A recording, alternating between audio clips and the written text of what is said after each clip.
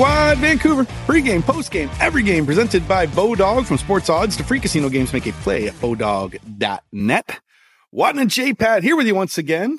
We got a little bit of promotional news from the Canucks today. They released a promotional video that seems to be stirring up the pot, J-Pat. Also want to talk about the World Hockey Championship and something we missed yesterday, which was John Garrett Day in Vancouver. Yeah. Which was quite remarkable. Of course, honored at City Hall, and they had some burgers, some fries. You know, they had ketchup there for John Garrett. But I mean, pretty cool story just in terms of, you know, someone that's so beloved. But at the same time, too, like, feel like we kind of need a bit of answers right now when it comes to Cheech. Like, did the fans want him to go? I don't think so. Perhaps John didn't want to go. I don't know.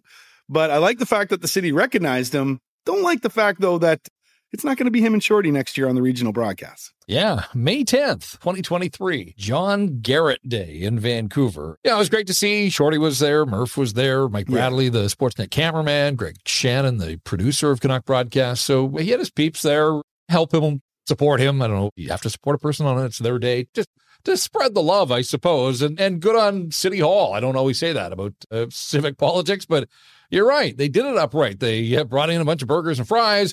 They had the cake. Did you see the cake? Yes. The fantastic old school Cheech photo on it. With the perm. Yeah.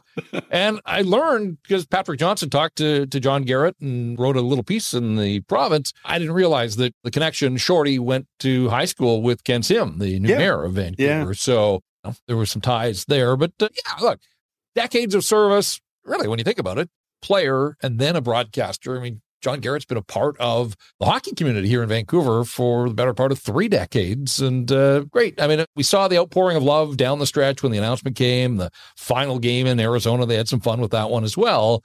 But good on the city, whoever spearheaded that effort to make it John Garrett Day. It kind of caught me off guard. Like, I don't know why there wasn't advance warning or billing. The ball celebrated with a burger and fries. And I do love the fact that it tied in. It was McHappy Day on Wednesday as well, which is, talk about the perfect day for it to be John Garrett Day. So good on you, Cheech. You got your own day in the city of Vancouver. I'm very curious to who's going to replace Cheech. I haven't heard any rumors of any names just yet, but yeah, big shoes to fill. I'll tell you that. And some chemistry to be formed as well, because boy, did Cheech and Shorty have that in spades.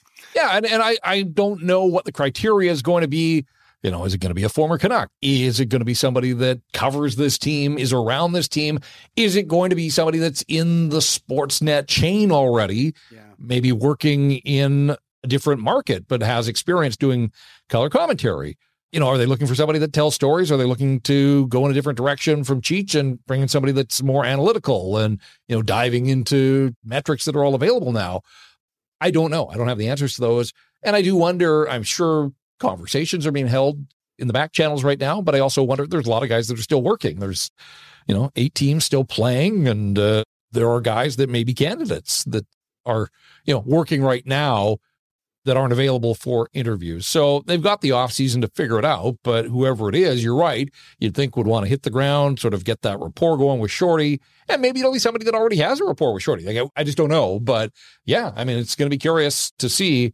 And as you said, I mean, those two Johns along with Murph. So good together. Yeah. Yeah. They've just been part of the soundtrack of Canuck hockey forever. And so it's going to be different. And look, I'm glad that it's not the end of the line for John Garrett, that he's going to be doing some work for the network, but he's not going to be in the regional games. And so they are going to have a different look and feel. There's no question about it. That Bruins-Panthers series that they did was odd, but at the same time, it wasn't, because it was them calling a hockey game. Do you know what I mean? Like, it just, I know that it was odd because the Canucks weren't playing, but it just felt right to me. Like, well, I'm listening to it. It wasn't jumping off the page like, oh, I can't believe these guys are doing, Bruins Panthers. It was just more like, oh yeah, it's John and John. They're really good together. And they were great in that series as well. And what a series to be able to call. Yeah, exactly. Like, that's the last time that they work. Game 7 overtime, right? Monumental upset. Like, yeah. What was it, a minute to go when the Panthers tied it up there? Their season was like a minute away from being done. And now look at them. Now we'll get to that in just a moment here, or later on here in the pod, that is. So people are a little bit outraged about John Garrett, losing his job as the color commentator for the regional broadcast for the Canucks. Now the outrage has turned. It's Vancouver, man. I know. This makes me shake my head more than anything else.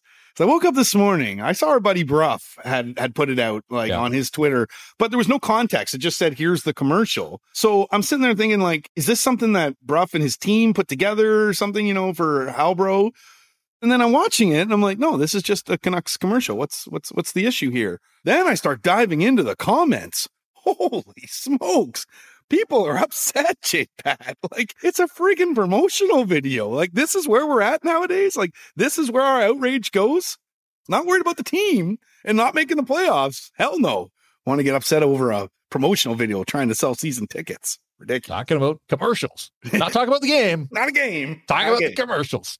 Yeah. I mean, look, I think we've heard the words. They are those buzz phrases, catchphrases, if you will, that the Canucks have used an awful lot since the coaching change. I like to think that Rink-Wide Vancouver has structure and standards and habits.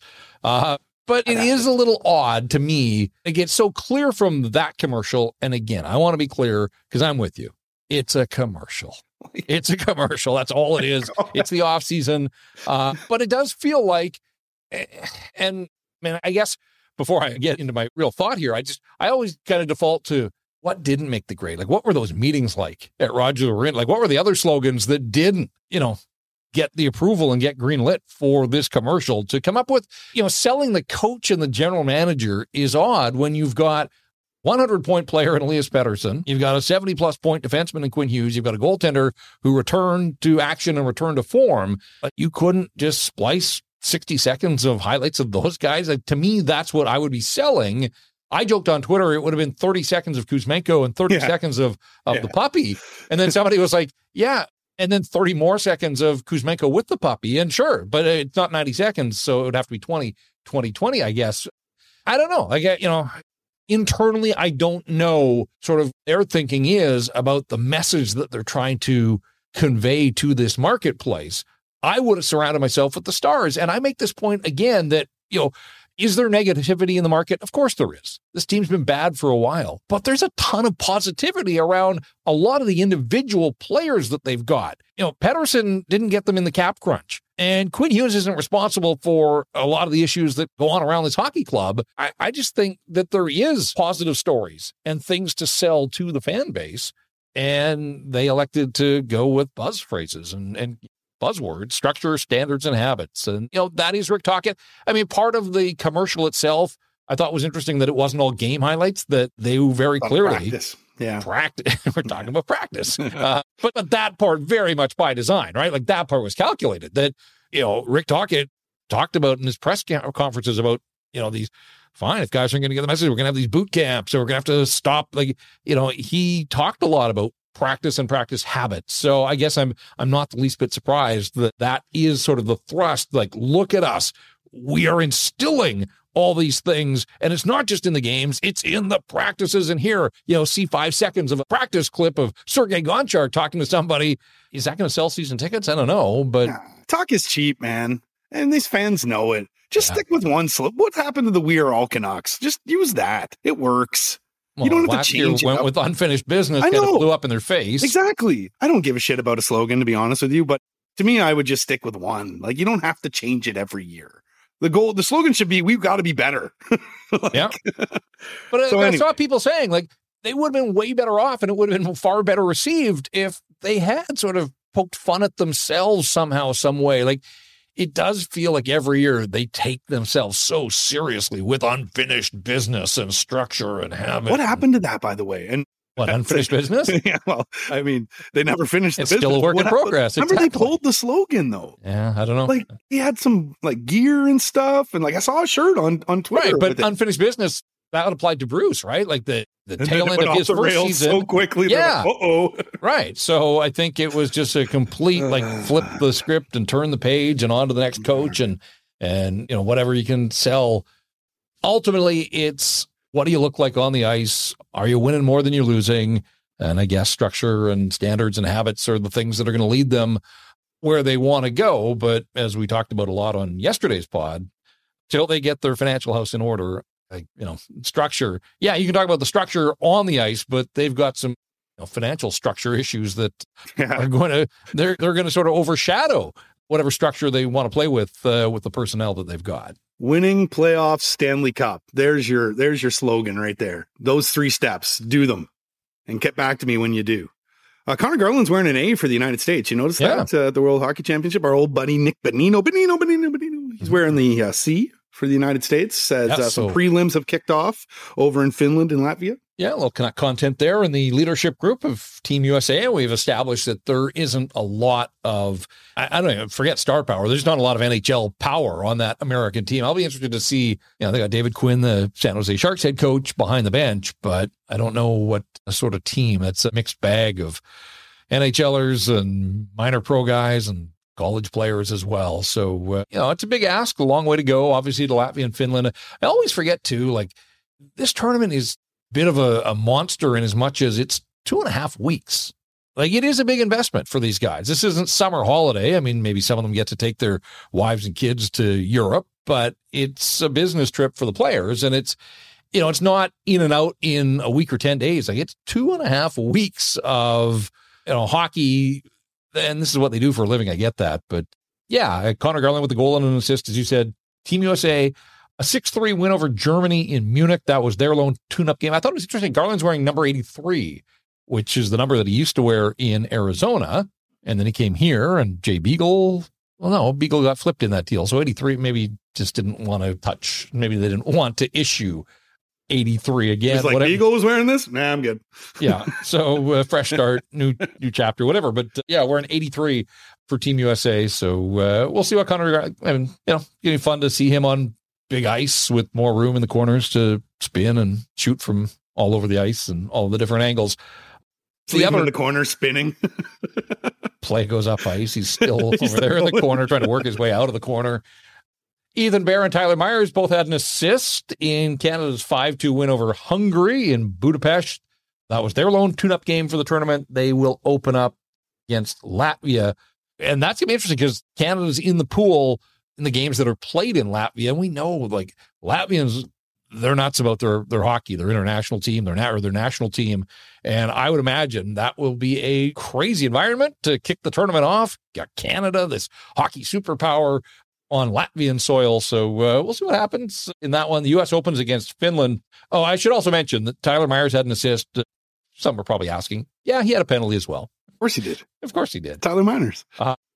Now, this is kind of funny, too, because, we're looking for Canuck angles here and getting a little thin, obviously, but we'll be charting the worlds and see how these guys perform as they go along. Brad Hunt, former Canuck, is also on Team Canada.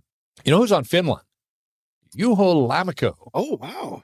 Juho Lammikko is on Finland, and I was just looking at his numbers. He played in the Swiss League this year. He led the Zurich Lions in scoring. Lammikko, really? 24 goals in 52 games. 40 points. Lama. Mm-hmm. I'm trying to remember how many goals he scored as a Vancouver Canuck.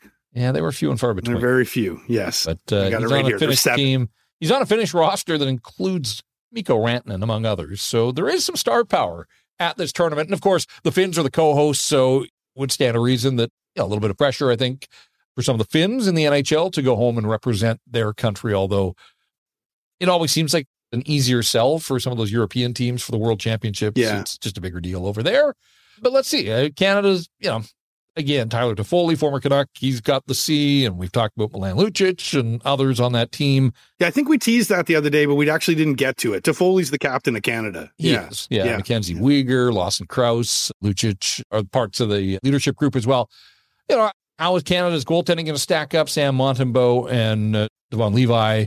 Levi's a good-looking goalie. Yep. And Montembeaul's goaltending's so weird, right? It takes a while. I was looking up, for instance, Joe Wall that started for the Leafs last night. He was a 2016 draft pick. And now he's like a rookie making his NHL Stanley Cup playoff debut. So it's crazy how long it takes. So Sam Montembeaul's 28, 29, something like that. And he just seems like one of those guys that's sort of been around forever, but hasn't quite, broken through. It'll be interesting to see, right, with the goaltending. Yeah, Montembeault he's a late 1996. Yeah, what's that make him 27? He'll be 27 later this year. So okay, I'm going to give him a few more years.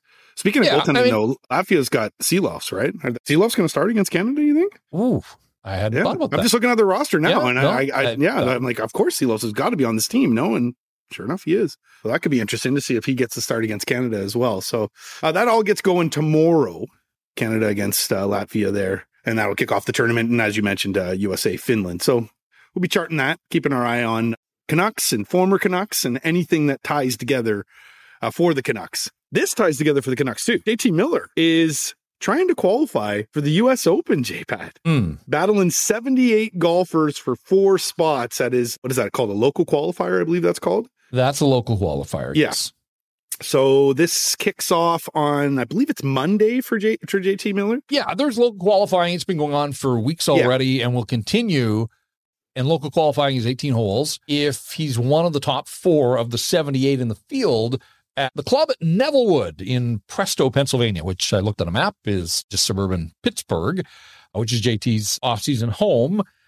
And look, I think JT, I mean, you got to be a really, really good player even to qualify or to take part in local qualifying. I think the USGA got to have a handicap or an index of 1.4 or lower. Yeah. So like we're talking some sticks here, guys, to get it around.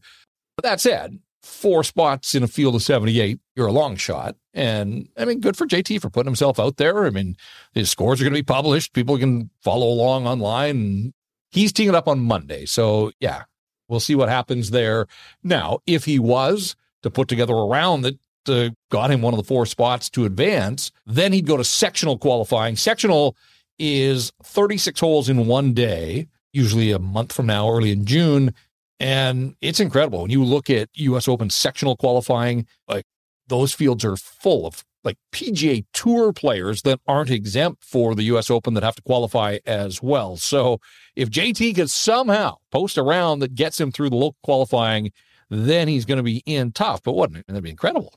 Imagine if he like caught lightning in a bottle and made it to the U.S. Open. You sport athlete, the next Bo Jackson here.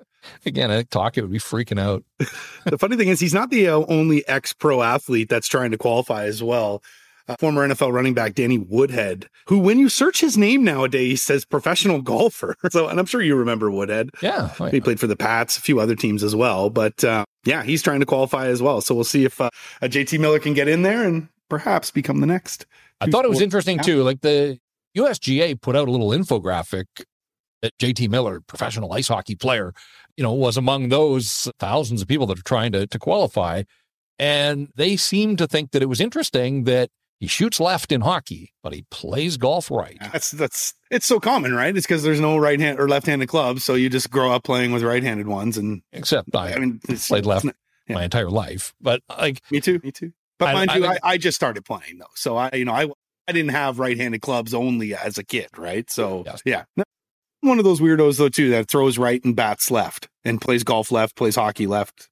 My brother, completely the opposite of me. No, I know. I'm a bit of a mess as well. Like I kick with my left foot. That's my dominant foot. Really? Yeah. But I write and throw with my right hand, but left-handed in all the, batting and the golf and yeah. So just kind of all over the map. So when are you going to be trying for the qualifier for the U.S. Open? Well, first of all, I'm qualifying for the U.S. Senior Open, I think. Have you ever? I know you God, competed no. a bit, right? No, I played some competitive golf in my early 20s, but those days are long behind me, and I just get out there and scrape it around and have fun now. And you quickly learn 1.5 index. Is that why you can't do it nowadays? Or never got down that far. But what I quickly learned was, and again, the height of my golf was my days when I was living and working in Kamloops, and I had basically my summers off, and just because the Blazers had such a high profile in Kamloops, and as the play-by-play guy, I don't know, the guys got the treatment, and I could basically go and play for free wherever I wanted. So I took the guys up on that offer. But when you start to play competitively, and I played a few tournaments in the Okanagan and whatnot, like you realize how many really good players there are out there. Like on my best day, I couldn't hold a candle to a lot of those guys. So yeah, my I played some as a junior, played in the BC Provincial Junior Championship one summer. I was in Fernie. Do you know where Fernie is? Of course I know where Fernie is. Great snowboarding there. Yeah, well, it's a pretty good golf course too. Yeah. For a community of that size, but it's basically the western foothills of the Rockies. The tournament was in the first week of July. This is the BC Junior boys, and we're going way back. And the first week of July, wore mittens, wore pretty much everything that I took with me on the trip, because I had one of the first tee times of the day, like 8:00 in the morning. And it was below zero in early July. Like, it was freezing. So anyways, days warmed up, temperatures and the climate got a little bit better. But yes, that's my vague memory from my one and only attempt of playing in the provincial junior golf championship way back when. So, well, hopefully JT Miller doesn't do too well, because I think the Canucks would like to have him back next season. The BC Lions are back in the playoffs and hosting the Calgary Stampeders on Saturday, November 4th at BC Place. Kickoff at 3:30 p.m. Looking forward to this one. Playoff football, BC Place. The Lions and that offense with Vernon Adams at the controls and all of those weapons he has in his receiving core. And you just think about the atmosphere in that building with the fans behind them. The dome will be rocking. Should be a ton of fun. Tickets on sale now at bclions.com. And check this out. They start at just $30, and kids 17 and under can get in for $15. So bring the noise. Fill the dome. Applewood Auto Group is celebrating 25 years of business, making the car business and our communities better. Applewood offers the best in-class experience, whether you're looking for a car, service, or to join our team. Come find out why it's all good at Applewood. Visit us online at applewood.ca today.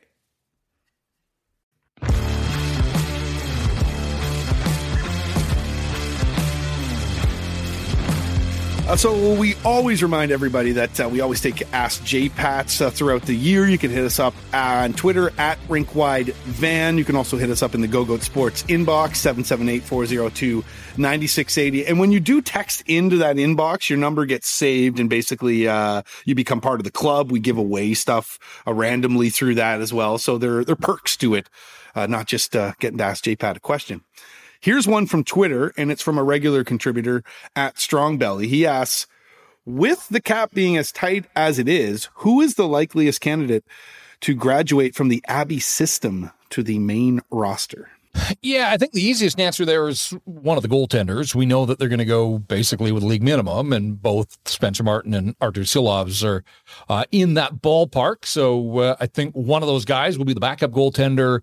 And so they're going to basically do what they did last year, and that's a roll of the dice. And I just wonder if they're a little bit better positioned now with Silovs having played the 5 games at the NHL level and being the MVP down in Abbotsford, that if that Demko was to get hurt, I would think that you would bypass Spencer Martin, and Artur Silovs would get the opportunity to be the guy. Now, as we saw with Spencer Martin, one thing to be the backup, another when the bright lights turn on you and, you're now the guy, and it didn't work out so well for him. But I still haven't closed the door to him winning the backup job next year out of training camp. The fact that he got 3 of the 4 games against Calgary in that second round of the Abbotsford playoffs, I think has to tell you a little bit about organizationally, how they sort of grade those 2 goaltenders, even though, again, Silovs was the team MVP down on the farm this year. As far as other players, and I think people that followed the Canucks saw what happened with all of the call-ups from the minors this year.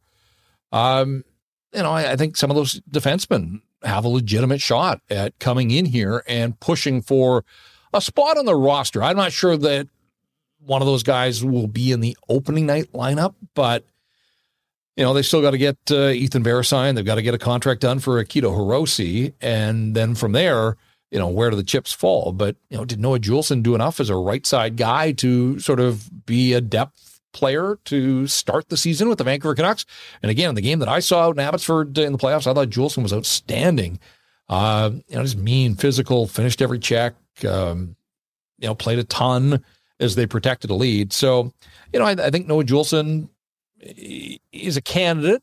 And then over on the left side, Christian Wolanin, I think, would fall into that same category. Where does that leave Jack Rathbone? I think your guess is as good as mine when it comes to this organization and Rathbone. And we talked about sweeteners yesterday. Maybe Rathbone ends up being one of those. Yeah, although I'm not sure that he's done enough for other teams to, truly take interest. But, ultimately, what is the sweetener? It's just increasing the value of the trade. So by definition, maybe he does qualify in that regard. When it comes to guys up front, I'm not sure that there's anybody outside of Höglander who is right there knocking on the door to get plugged into the big league lineup to start next season.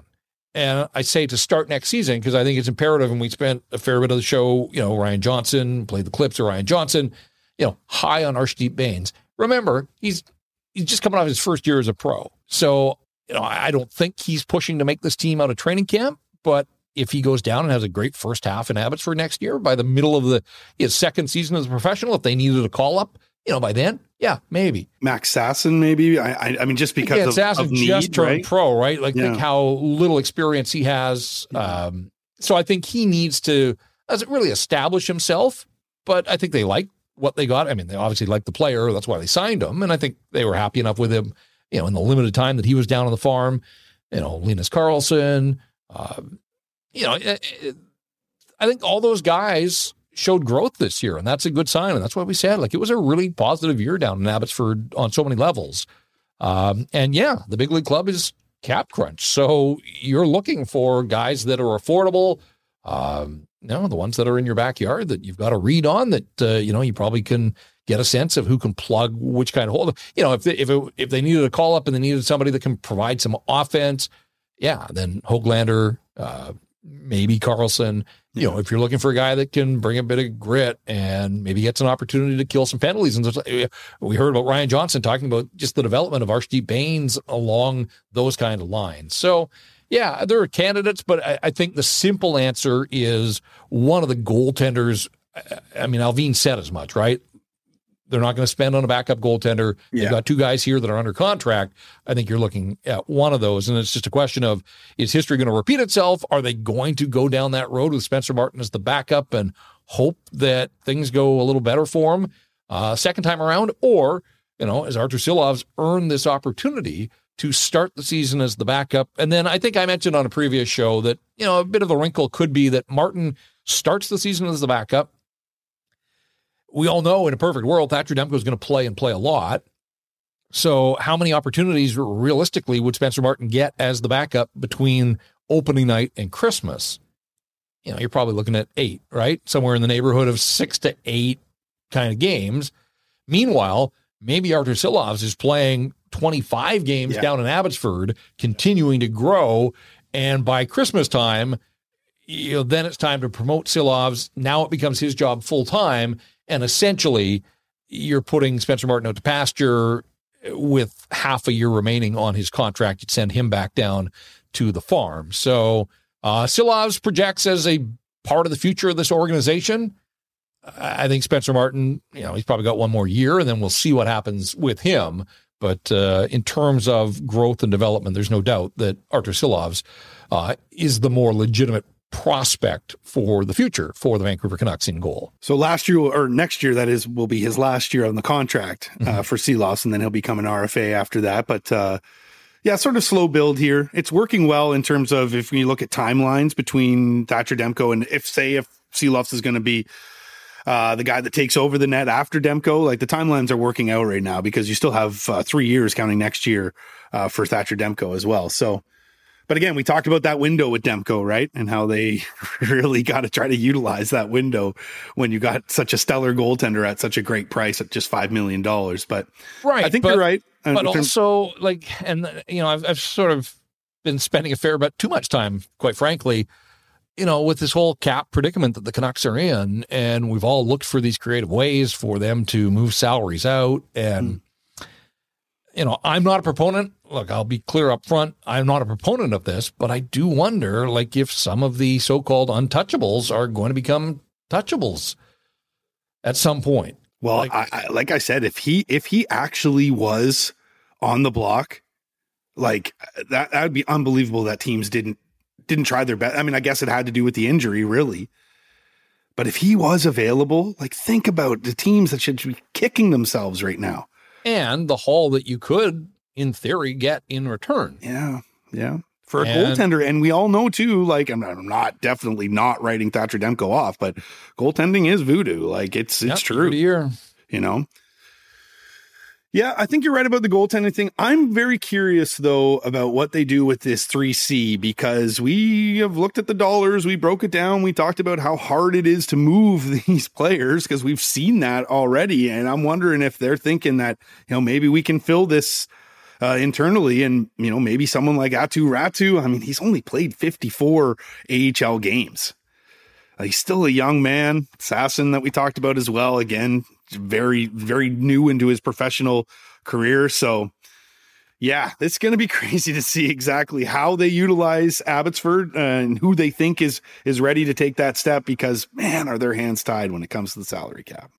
The BC Lions are back in the playoffs and hosting the Calgary Stampeders on Saturday, November 4th at BC Place. Kickoff at 3:30 p.m. Looking forward to this one. Playoff football, BC Place. The Lions and that offense with Vernon Adams at the controls and all of those weapons he has in his receiving core. And you just think about the atmosphere in that building with the fans behind them. The dome will be rocking. Should be a ton of fun. Tickets on sale now at bclions.com. And check this out. They start at just $30. And kids 17 and under can get in for $15. So bring the noise, fill the dome.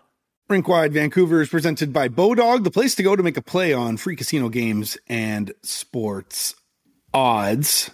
Little playoff talk here now. As I hit my Bodog best bet last night, I had the Canada combo. Like Alex Pietrangelo on Leon Draisaitl? Jeez, that was nasty. That was completely nasty. But I basically had both Canada teams to win last night, and they did. The Leafs edged out the Panthers 2-1, and the Oilers beat the Golden Knights 4-1. I feel like I should stand for the national anthem here. Yeah, there you go. Yes. Watch out, though. Pietrangelo might hack you down.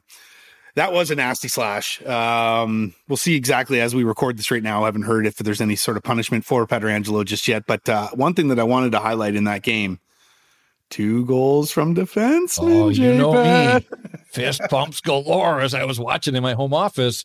But it's a thing, and that's why I keep bringing it up, because goals are scored by defensemen around the National Hockey League, and they're being scored at big times in key games here in the playoffs. And like, you look at Evan Bouchard and the way he shot the puck, like, there's nobody on the Canucks defense that shoots the puck like that. And I'm not sure there's a lot of guys in the league that shoot the puck like that. And I know point shots are a low percentage play, but Ekholm, he wired that one as well. And again, there are nights where your forwards are going to get held in check. Even the best players in the world are going to be held off the score sheet or aren't able to contribute. And if you can get a goal here or a goal there or two, in the case of the Edmonton Oilers last night, like, it's a bonus. And it's just, it's a facet of the game. Yes, the Canucks have one of the best play driving, producing defensemen, but we know that he doesn't possess a huge shot, and he's not really likely. I know you think he's going to spend all summer working on the shot, and maybe he will. I mean, this guy's driven. We know that, but I just see, I don't think overnight that he's going to, all of a sudden come back with a fastball of 100 miles an hour. Like, I just don't think that that's who he is or how he plays. So Filip Hronek, I think, has shown that he can produce some offense. So I want to give him an opportunity. I don't need the Canucks to lead the NHL in goals by defensemen, but it's just an element that their blue line doesn't possess right now. Like, Ethan Bear didn't score. Tyler Myers didn't score. OEL's production has dropped way off. And then, the Abbotsford guys, Guillaume Brisebois scored his first NHL goal. And that was a great moment, but it's the outlier, right? It doesn't happen very often. It hadn't happened to that point at that level. So just something to keep in mind. There's nothing in the rule book that says defensemen can't score goals the way forwards do. And here in Vancouver, we know that it's been way too long. Like, I think you got to go back to, was it Alex Edler and Yannick Weber, I think, were the last guys that hit double digits in goals in a season for the Vancouver Canucks. And, I think Ed Jovanovski in the 2000s, since the turn of the millennium, Jovo had 17 one year. Yeah. That's the high water mark. It's so odd that the Canucks throughout their history have just had such sort of mediocre defense. Yep. They've had good defensemen, and you mentioned one there, and Ed Jovanovski, but just never had that guy. And of course now Quinn Hughes is that guy, but yeah, you're right. I don't think he's going to develop like a howitzer from the point, but I feel like he's one of those guys that's just going to do all he can to try to figure out how to be a better goal scorer in the NHL. Leafs, as mentioned, they edged the Panthers. And I'm liking this, by the way, too, because this prolongs me having to eat that chip right now, right? Right. As the Canadian teams keep themselves in the playoffs. So the Oilers and Golden Knights are all even at 2 apiece. As everybody knows, the Leafs live to win play another game, that is, as they send the series to Toronto on the back of a rookie goaltender that looked fine in that game, really. And I know everybody's crying about the core four there in Toronto, and I thought Willie Nylander was the best player in the game. Yeah, I mean, Marner scores from distance, and Nylander gets a fortunate bounce off the referee's knee, but hey, that stuff happens, and I like to believe that bounces generally even out over the course of a series or a long season. It is crazy, though, to think with all that firepower, 6 straight games that the Leafs have been held to 2 goals. Like that doesn't compute to me. Like, where's Matthews? Where's Tavares? Where's Marner? I know people have been asking that question, but 6, like it's unbelievable that they're still alive in these playoffs. 6 straight games being held to just 2 goals, but they get a win last night with 2 goals. And that was something that we charted with the Canucks all season long. Remember how long it took them till a game in Los Angeles when they beat the Kings 3-2 in a shootout and that was March, I think, was the first time all year that the Vancouver Canucks won when scoring 2 goals or fewer. Like, you do have to be able to grind out some victories, and they did it against Tampa at the tail end of that series. They did it obviously last night, and it just kind of feels with that firepower, like one night they're going to be due for a breakout, and I guess they're probably banking on that, right? Like, they're probably thinking, like, it can't continue. You can't 2 goals every other game. Maybe Bobrovsky's due for a bit of a dip in his performance, and maybe it all comes together. If it does, then like a win at home in game 5, obviously you still need 2 yourself, but you definitely have given Florida something to think about, but they've got to make sure that they get that next victory or they're done. Yeah, they got to get a couple of narratives out of the way here because they've been awful on home ice as well throughout these playoffs, and the fact that they got to start stepping up and getting some firepower out there. You're right. It's got me thinking, though, when I watch these 2 teams play one another, and just sort of watch the style that the Leafs decided that they were going to continue to go with. And that is that sort of run and gun, but they don't forecheck. And Florida's forecheck has just been giving them all kinds of problems.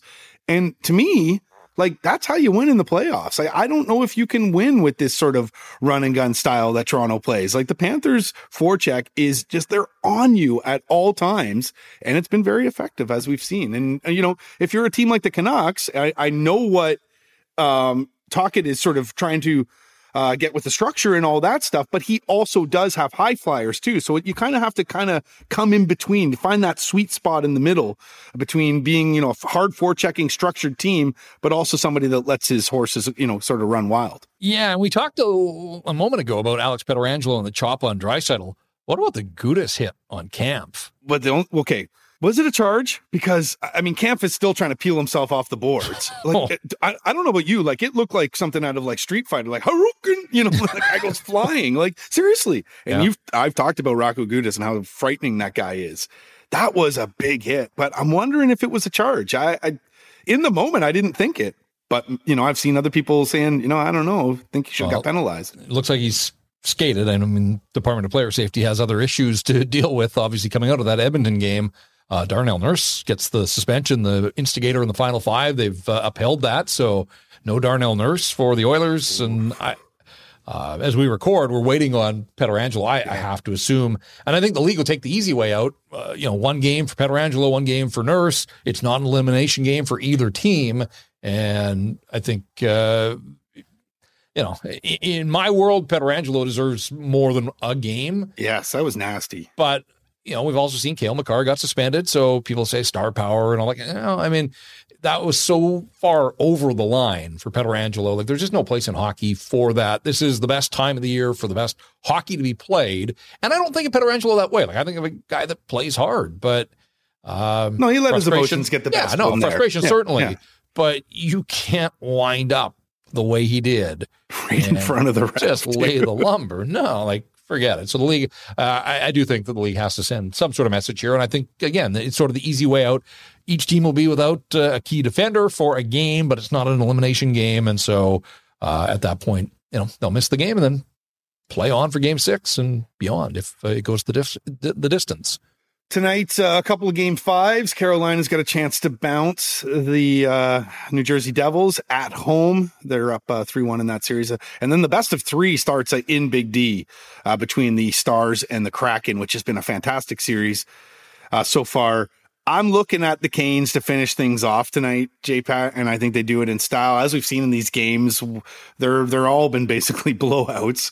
I've got the Canes minus a goal and a half at plus 195 in the Canes win. As you remember, game 1, 5-1, game 2, 6-1, game 4, 6-1 as well. And then Jersey's lone win, an 8-4-1. So high scoring these games have been, and also not very close. And I see it being the same tonight. I also see the Canes putting them away. The Rod Brind'Amour factor, I think, weighs in here. I think Brind'Amour is going to have it instilled in his players that tonight we finish it. We don't go back to the swamp, and we put our feet up while the rest of the league sort of catches up. Yeah, I sort of feel that same way. And I don't like to write New Jersey off. I mean, an incredible young team that I think has announced its arrival for the next bunch of years, but look like they've met their match and not getting the goaltending, obviously. And yeah, I mean, the more I watch Carolina, they're the favorite. More respect I have right for Brind'Amour and the way that they play. And, you know, I know in years gone by, I've wondered if the game breaker, the lack of a true game breaker was one of the things that was sort of keeping them from getting where they wanted to go. And again, no Svechnikov, no Pacioretty, and now Teravainen's out as well, but guys like Aho and Necas, you know, they generate enough. And then they get contributions from, I mean, it's been Jordan Martinick's show in this series, been incredible. And then that back end, obviously, 1 through 6, they've got an incredible defense core. So, yeah, it kind of feels like maybe they don't get the love around the National Hockey League, but they know who they are. They know how they have to play to have success, and they do it more often than not. And it feels like a pretty big night for the Seattle Kraken to me. It's been an incredible run, amazing season. It's not over. And in fact, if they get the win in Dallas, then yeah, 2 cracks to advance to the Western Conference Final. I like their chances. If they fall in Dallas, again, I'm not writing them off, but at that point, backs against the wall, the clock may be getting close to striking midnight for Cinderella this time around. So I'll give them every opportunity. Let's see how they do. But I still think Dallas will prevail in that series. But, man, this just feels like a really big game. If Dallas gets it, I like their chances a lot. If Seattle gets it, they go back home with a chance to move on. So I probably would like them to take care of business in that fashion. So, yeah, a lot at stake for the Kraken and the Stars in Game 5 of their series. Yeah, and to tie it into the Canucks as well, I like seeing Jalen Chatfield have success in Carolina there as well. So good on him. You referenced that blue line. He's a part of that. And, boy, do they produce on the back end in Carolina. All right, that's been another edition of the Rink Wide Vancouver podcast presented by Bodog for Jeff Patterson. I'm Andrew Wadden. Remember, Rink Wide is the show that always scores.